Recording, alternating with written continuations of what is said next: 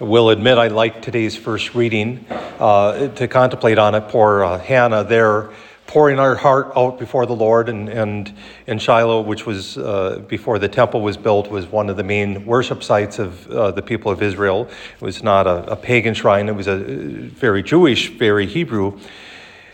And yet she was praying in a manner not that people weren't really accustomed to. She was moving her lips, but she wasn't speaking it out loud. She was just simply there with God and pouring out her heart. And then there's Eli. Oh, go home, woman, you're drunk. He makes this major assumption about her, and maybe you know this, but you know what happens when you make an assumption? You make a blank out of you and me. And I think there's a truth there with that he comes off as arrogant and condescending and dismissive. And she no, I'm not drunk. I'm sorrowful of heart.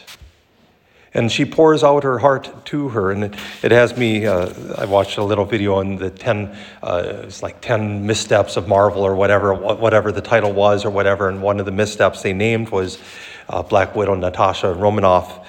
You may not know, you get more history of the Black Widow than you want during the Mass, but she reveals at one point that they forcibly gave her a hysterectomy, that she's never going to be able to bear children, and she calls herself a monster. And they said, well, that was a misstep. But I think in the original sense of monster, it's not somebody who goes around and does all these terrible things, but somebody who's not fully human, not fully complete, without the ability to bear children. Or Hannah, with we don't know what's wrong, but for whatever reason, she's not able to bear children. She knows herself to be somehow less. Not that her identity is wrapped up in the ability to have children, although, because we'll hear about what happens a few years after poor Samuel is born. But she understands somehow she's less. And of course, those around her, especially her husband's other wife, we heard that yesterday, considered her less. She wanted that shame to be taken away. Maybe she made the assumption too, that she ought to have a child.